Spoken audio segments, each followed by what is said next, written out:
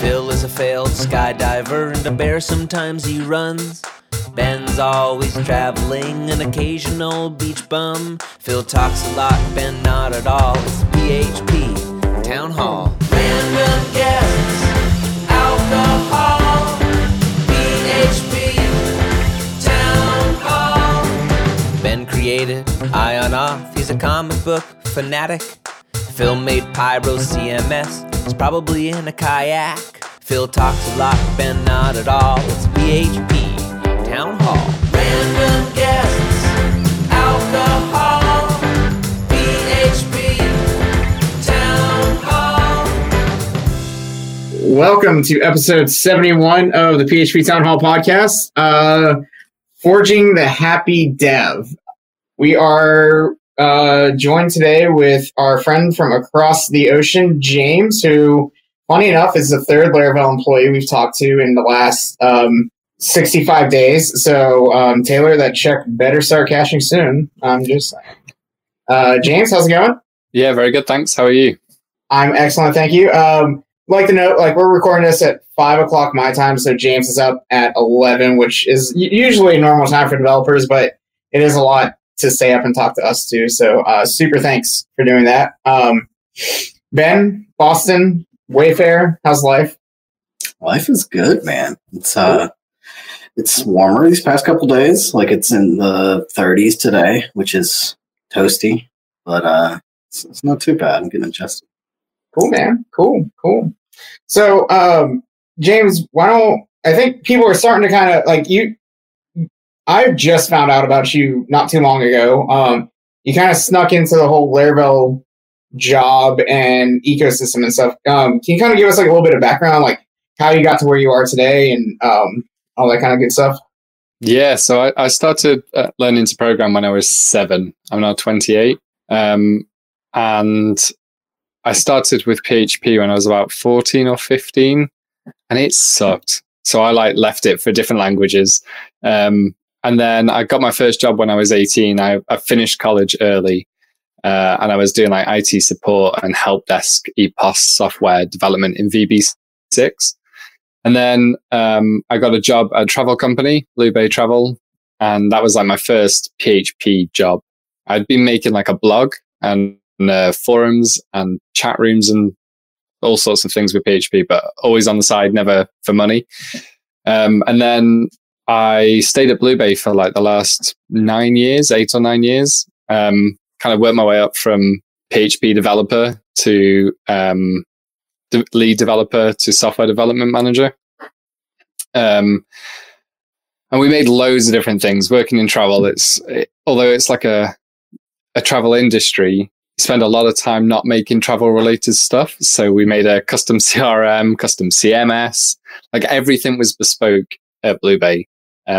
Because it needed to fit with some crazy APIs, APIs that nobody else knows of, that no one's ever going to use. But we had to, so we made a lot of packages, internal packages and whatever. So I'd been using PHP for quite a while. And then we actually started rewriting our CMS in Node.js. But it was super early in the Node.js coming up and whatever. And so it was buggy, memory leaks all over. And I was well, we've got this deadline, we need to rewrite it. Scoped out a few frameworks, found Laravel, and I was immediately drawn into it. It had great documentation. I basically recreated a quotation system within a couple of hours, super basic CRUD stuff. And so since then, that was 5 or 6 years ago now. And then been using Laravel ever since. And it kind of reinvigorated my love of PHP. It's the language sucked previously, but it's so much better than it was. Sorry. And then I think that Laravel single-handedly saved the language. 100%. Yeah. So then I started. I was working on an open source project called Cache, which was a clone of statuspage.io. And that became super popular, which was crazy.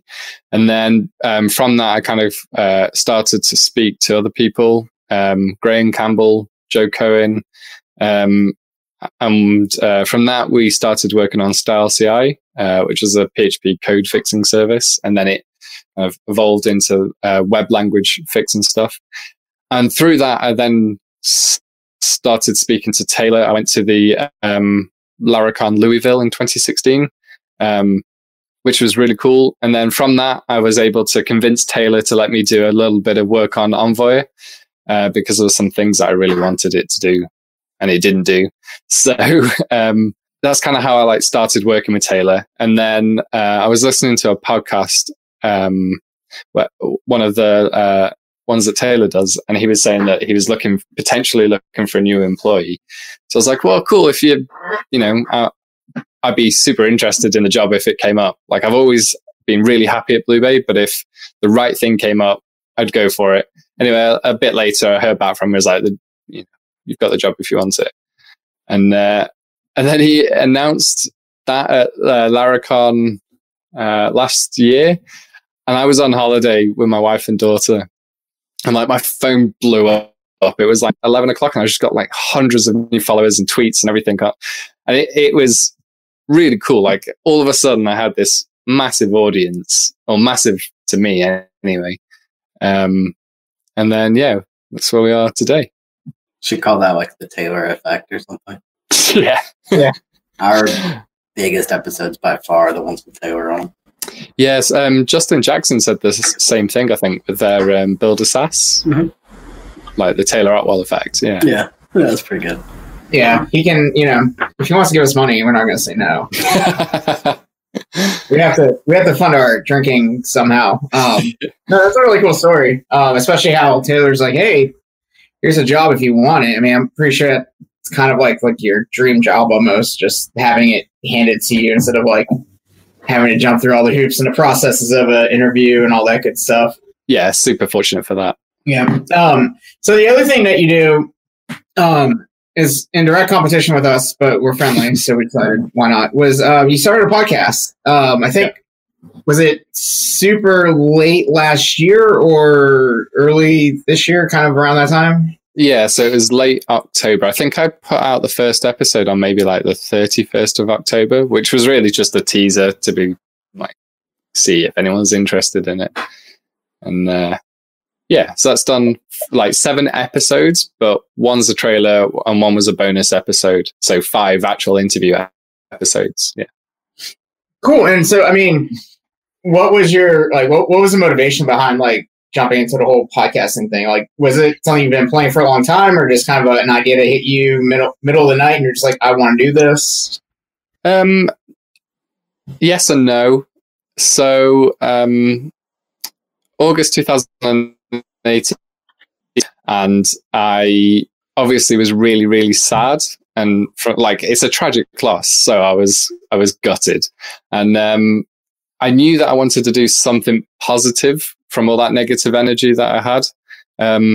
So I organized, there's a charity in the UK called Papyrus, which is like a prevention against suicide charity, and they offer a helpline and everything. And I think it's every October or November, they do a charity walk, which they call the Hope Walk. And I set up that Hope Walk in memory of my brother. And I think we raised like £3,000 or something. I might be over marking, I can't quite remember, but it was a few grand anyway. And so we did that, and that was really cool. But I wanted to do something more than just organize a walk for a different charity. So I'd been thinking about wanting to do a podcast anyway, and I'd been mulling it over for ages and not really, I kind of felt, if I'm honest, I kind of felt embarrassed to say to people that I want to do a podcast. Like it's a bit of, I didn't know the format that I wanted to do. So whether it be kind of just a discussion with myself, like just blurting out thoughts that I had, an interview podcast or whatever. And because I didn't know what the format is that I wanted to do, I felt kind of embarrassed about the idea of it. And eventually I sort of mentioned it to my wife, Katie, and she said, well, yeah, go for it then. Like, you need to decide on what it is that you want to do, like what kind of format, but you've got this audience now, so people, and you can open doors up that way anyway if you want to speak to different people. So I recorded an episode using like a trailer with my Beats earphones, some royalty-free music and GarageBand, and then I got into bed and played it for my wife, and she just cried. So I was like, well, I'm not feeling very confident, but apparently it was with pride. So I then went and bought. This is so bad. Yeah, I genuinely thought that. Like, I couldn't quite see what was going on, but she was just like crying and tears were in her eyes. And I was like, well, is that good? Is that bad? And I'm like, the whole time I'm just embarrassed that I'm hearing myself talking. And it is the worst. It's horrible, isn't it? Like, I'm slowly getting used to it now. I'm editing episodes a lot, but the only worst thing is like hearing Matt talk. Yeah, that's why we pay people to edit this podcast. We don't want to listen. And we all I pay for the APIs. You won't hate podcasts. We pay for people to do that because I refuse. Yeah, it's tedious as well, isn't it? It's so I mean, people have suggested to me, like, why don't you just pay somebody to do it? But there's two reasons for that. One is that, like, I want to tell that person's story really well, and I want to make sure that it's done to the best of my ability, not somebody else's ability. Like, it was the conversation I had with them, and we're talking about very personal things. So I want to make sure that, like, things that they don't want, like, you can tell in the conversation that something doesn't need to go in. So I want to get rid of that, and I don't want to take and from that story either, where it does potentially get quite deep. Yeah, because it's so like intimate, right? Yeah, exactly. Yeah. And the second thing is that obviously that costs money, and currently, up until recently, I've been covering the costs. So I pay for like Transistor and Epidemic Sound and the domain, which equates to like $40 a month, which is fine, because the way I see it is that's my charity donation. But earlier this month, I set up a Patreon page and started thinking about sponsorship on the actual podcast itself. And so now 2 people have donated on the Patreon, which means that I'm actually covering those costs now. But regardless, like, any money that gets donated, I cover the cost of the podcast, or what it costs to produce and whatever, and host it. And then the rest of the money will be going to different charities. Like, I'm not pocketing from it at all. I want it to go and actually be of use to people. That's a really cool idea. So it doesn't like make people afraid to give you too much, kind of, Yeah, exactly. And also, I don't want to capitalize on that kind of like, industry is not the right word, but I don't want to be a charity myself. Mm-hmm. As in not a charity case, but an actual charity. Like, I want that money to go on to charities that have already been set up, that are already providing use. Yeah. I mean, that stuck out when I shared the article you wrote with Ben. Like, that was like the first thing we looked at. Was like, wow, that's really, really cool. Not something you would see every single day. You know, people being so selfless about that kind of thing. So, like, what is, like, you said your wife's reaction was she was crying and you had no idea if that was good or bad. But, like, what is, like, the overall community's reaction kind of been to the episodes you've released so far? Overwhelmingly positive, which is crazy because, like, as you guys, I'm sure, are aware, putting a podcast out, people putting anything out publicly, you're just opening yourself up to critique and abuse, especially in like Twitter. But I can honestly say that I've had nothing but positive feedback. Like, I after I kind of ran through the idea with my wife, I took it to the guys at Laravel, and they immediately were super supportive. And Dries signed up to do the first episode before I'd even committed to anything, and Mohammed as well. So yeah, it's just honestly, it moves me really, because I'm just, the way I see it is that all I'm doing is having a conversation with someone, talking about some things which, albeit, are very personal and delicate, but then spending a bit of time to edit it and putting it out for other people. But the value that seems to bring for people is far-reaching. Yeah, I mean, and it was also, like one of the things that really struck me about the last episode you did, which I was just looking it up, and it looks like it was Jason McCrary, which, I'm really good friends with him. And every time I talk to him or I see him, like, he's got to be like the most cool under pressure. You can never tell anything is ever wrong with him. And yet, like, getting him to open up was incredible to hear because, I always look at him as like the pinnacle of like what I want to strive to, which is, as someone told me, like being a duck, like on top of the water, like ducks just kind of chilling, no one really cares. But underneath the water, like they're flapping their little feet furiously, which is just my overall general state of everything. And so like, it was like the way you got him to kind of open up and talk about things was just incredible. And I don't know if that's your accent or like. Like, how did you do that? One of the things that gets commented on quite a bit is my accent. And I don't know whether it is just that people just feel comfortable talking to me because I'm politely British. And honestly, I don't know. I feel like sometimes I can ask questions that maybe even friends wouldn't always ask. Maybe not close friends, but like friends that you hang around with occasionally, like even they wouldn't ask sometimes. And I think part of it is the fact that just asking if somebody is okay is enough sometimes. And also, I guess, because I approach people ahead of time and I have a form that they fill out, which goes through like some basic questions like, tell me about your experiences, tell me about you. Are there any things that you don't want to talk about?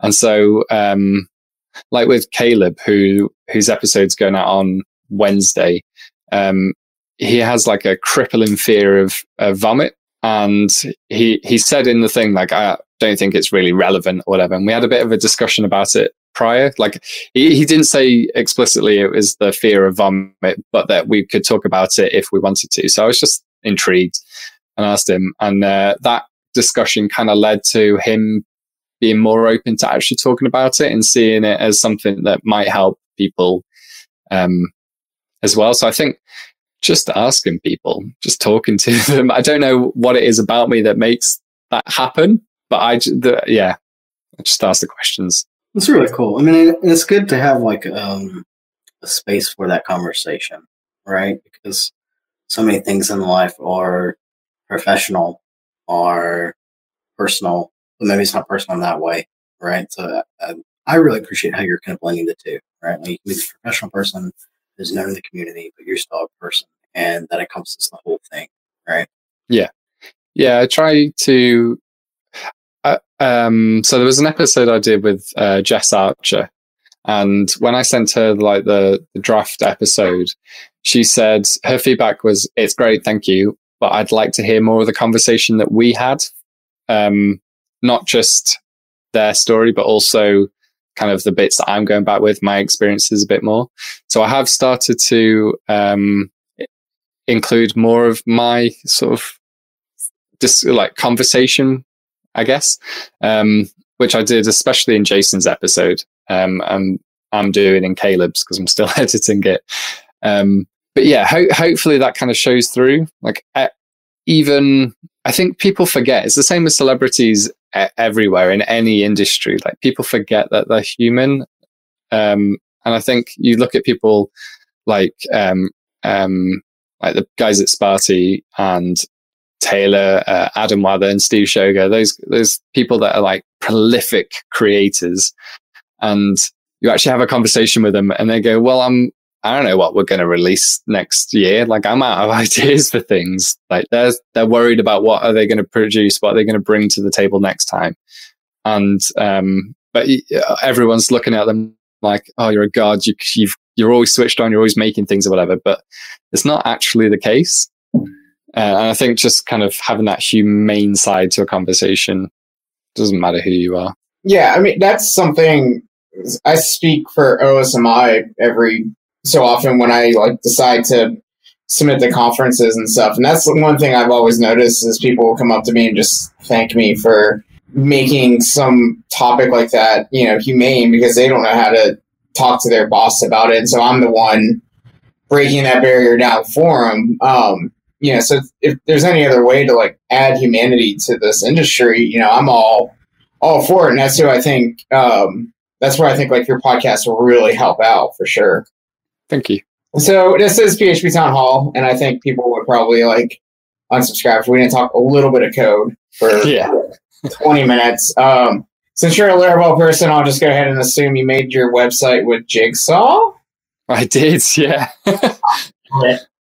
So crochet. I know.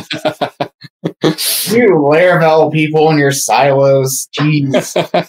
That's not true. Actually, I work with Laravel like all throughout the day too. So we kind of notice like every Laravel employee kind of like, I hate to say this, you do work in your own silos, funny enough.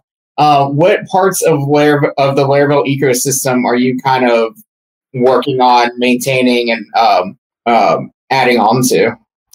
Yeah, so there's three things. Nova, which is the like back-end admin dashboard stuff. Envoy, which is zero downtime deployments even. And Forge, which is server provisioning and deployments and like server management sort of stuff. So when I first joined, I was working solely on Nova, with a couple of fixes to Envoy and Forge as I kind of came across them and was looking around the source code and whatever.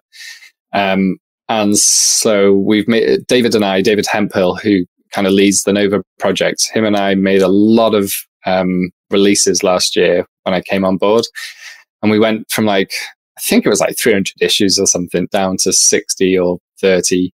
I just kind of went through and like closed a lot of the ones that are old. And then people think that if a project isn't moving, it's dead, which isn't the case at all. But I guess it didn't help things. So we kind of went through that and cleaned them all up. And then I'm now currently focused on Forge. So with Nova, I admittedly haven't used Laravel in a few months now. Is Nova still very active? Because it feels kind of quiet in Laravel land. Whew, I guess, yeah. Well, so we switched to a 2-weekly release cycle. And a lot of it is in every other week, or is it twice? Every other week. Sorry, yeah, not twice a week. Yeah, sorry. Slow. Yeah, so Laravel releases every week. But for Nova, a lot of the things don't really need to be out. Like we'll occasionally push out patches or whatever if that's needed. But yeah, we try and do it every other week and include new features or bug fixes or changes or whatever. But yeah, that is a slower release than the rest of Laravel, I guess. Cool. So, I mean, can you tell us what's coming next? Like, what is that cool thing Taylor's going to do at Laracon, or do you know? Are you sworn to? Nope. Nope. But what I can tell you is that I'm currently working on automatic database backups in Forge. Oh, which is pretty cool. It's a much requested feature. That would be incredibly useful for the team I'm on. Like that would be awesome if we could add that. Yeah. So we're good. Sorry. I was going to say it works with you connect your Amazon S3 account or your DigitalOcean Spaces, and then you just configure the frequency of the backup, and then basically you're done. You can restore backup immediately, that kind of thing. Oh, that's going to be cool.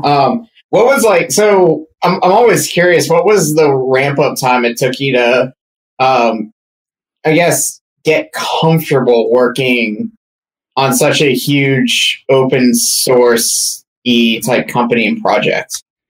Yeah, it was very different to the jobs that I've done. I think so. I don't really do a lot with I don't do anything with the framework stuff. So the open sourceness of working at Laravel doesn't really affect me too much. I think so. I also managed the support tickets for Envoy and Forge. And that was a bit different to what I've done previously, like having to respond to all the tickets and also trying to debug issues, because Forge is a pretty massive project. And it's when you get it, it's really easy to figure out what's going on. But initially it was quite a deep dive that I had to do into Forge, and like just loads of debugging everywhere, and everything runs in queues. So that took a while to get your head around. Can you talk about the internals? Maybe this is available somewhere that I'm not aware. Is it actually written in Laravel, like the internal server administration part? Yep. So everything uses. So it's, a lot of what happens is Forge executes a queue job, and then that runs a bash script on the actual server itself. So it's quite a big mix between PHP and bash. Okay. Is it running in containers, or is it directly modifying via provider APIs, or what's it doing there?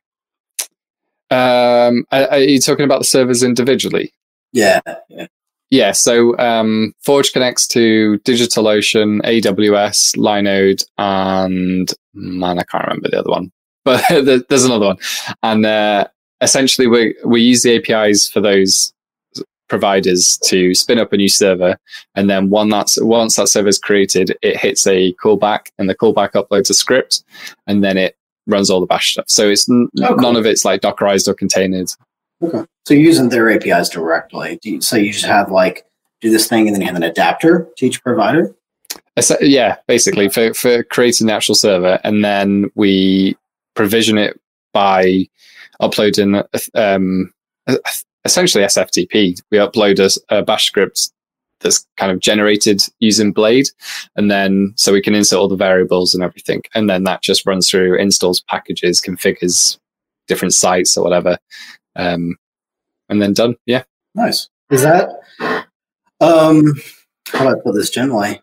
Is that stressful? Like, it seems like the support issues you would get on that would be vastly more stressful than the support issues in the other products, just because people, maybe they broke their site or the provider's down. They expect you to fix it? Sometimes. I think because it's a paid product, there's that expectation of support for things that aren't necessarily in the realm of what we would do. So like people that want to configure mail on the server, for instance, that's not something we would do, but we would send them a link probably to a DigitalOcean article because they cover like everything. But we wouldn't actually set that up for them. But we'll investigate things if that helps them.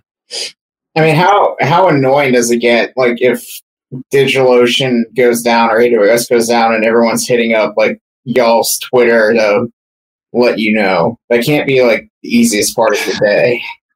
Oh man. Amazon SQS went down back in October. Oh yeah. Yeah.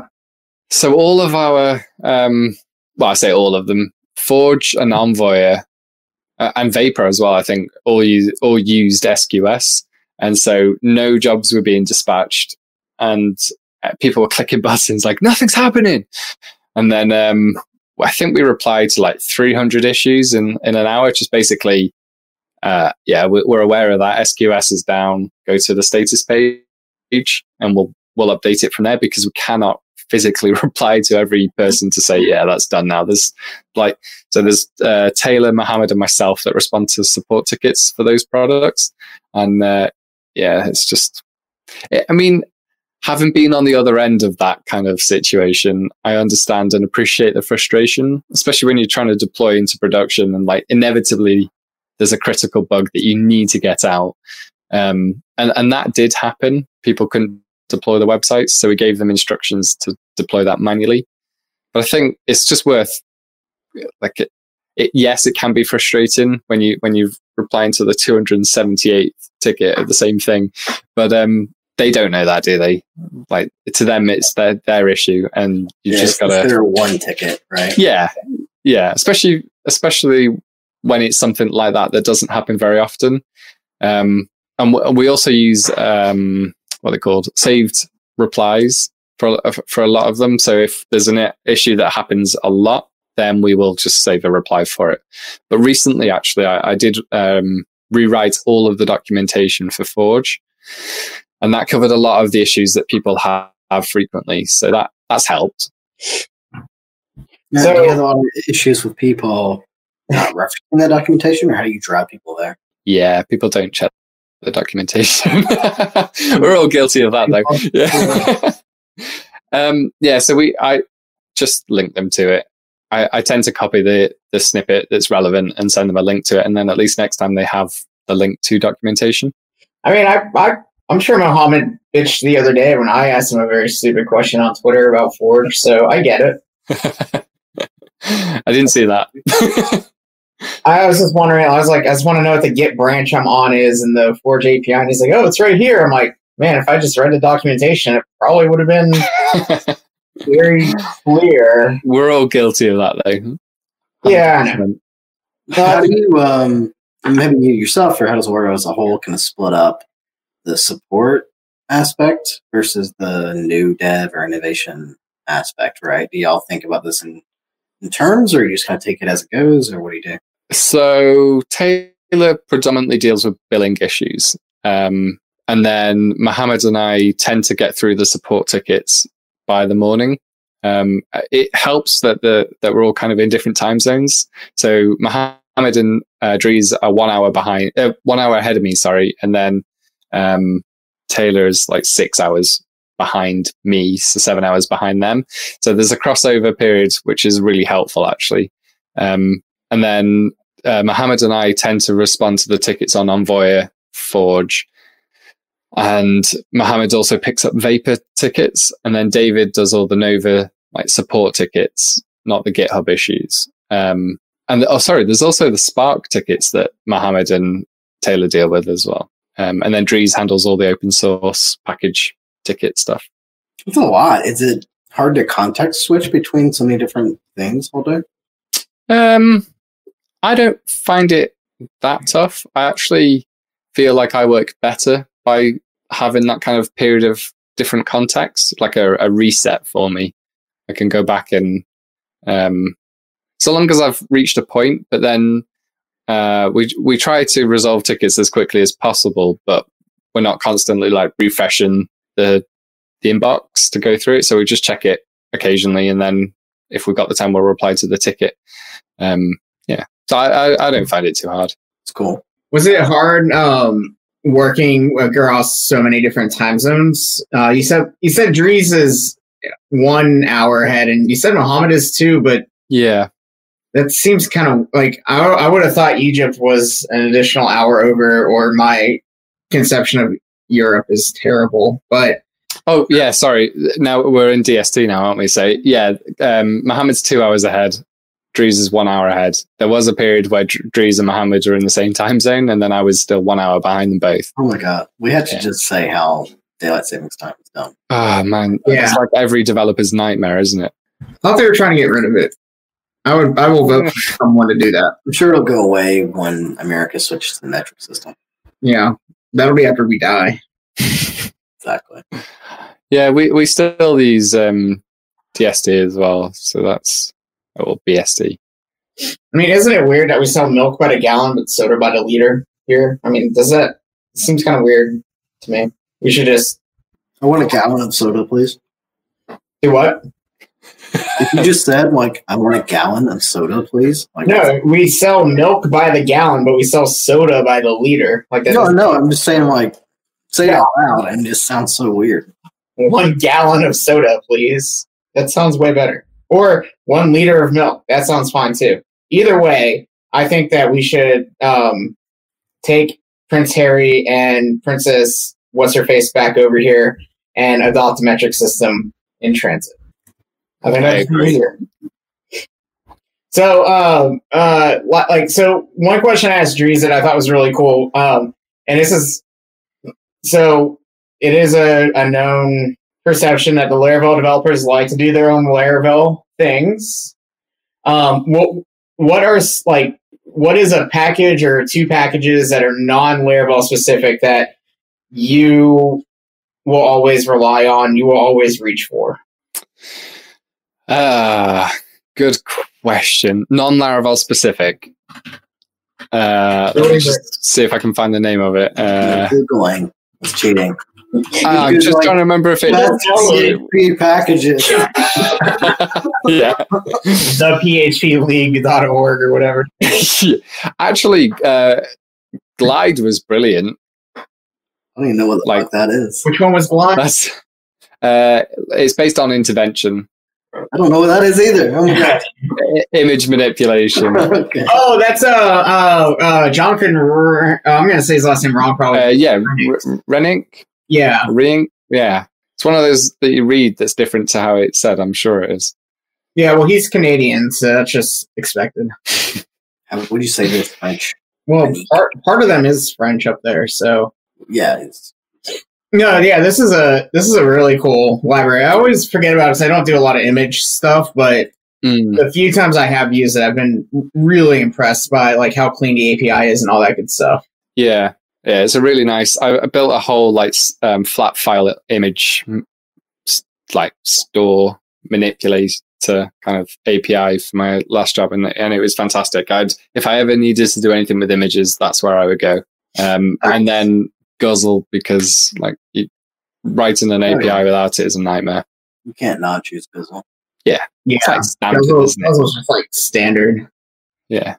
Cool, awesome. Well, we know it's getting late over there. We don't want to take all of your time. We don't want Taylor to get too mad at us for keeping you up late and not being terribly productive. On a school night, yeah. Not a school night. So, if people want to find you online, James, where are the best places for them to find you at? Twitter, GitHub, I use the username jbrooks without an E, JBROOKS UK everywhere. Cool, awesome. And the podcast. Your podcast, yep. Yeah, so that's happydev.fm, or on Twitter it's at happydevfm. Cool, awesome. And you said the next episode will probably be out after or before this one gets released. So if you haven't checked it out, you said Caleb is this week, I think? Yeah, Caleb Porzio. So Caleb, If I finish editing it. yeah, I mean, you probably have like 2 weeks or so before we launch this, so you have plenty of time. We still have to fix our website, which could take a month. Who knows? Yeah, at the rate we're going, it's going to take a while. It's like every builder's nightmare. You know how like a builder's home is never complete because they spend all the time building other people's? Well, the worst part is we didn't use Octopress, so it's in Ruby, so we have no idea how it works. It's just a black box. Should use Jigsaw. We should. I mean, we could. My blog is on Jigsaw, and I know what I'm doing with it. There you go. We can blame Phil Sturgeon for that. Yeah. Awesome. Cool. James, thank you so much for staying up late and hanging out with us. It's super appreciative. We'll definitely have you back on soon. Fantastic. Thank you so much for having me, guys. Thanks. Bye, Ben.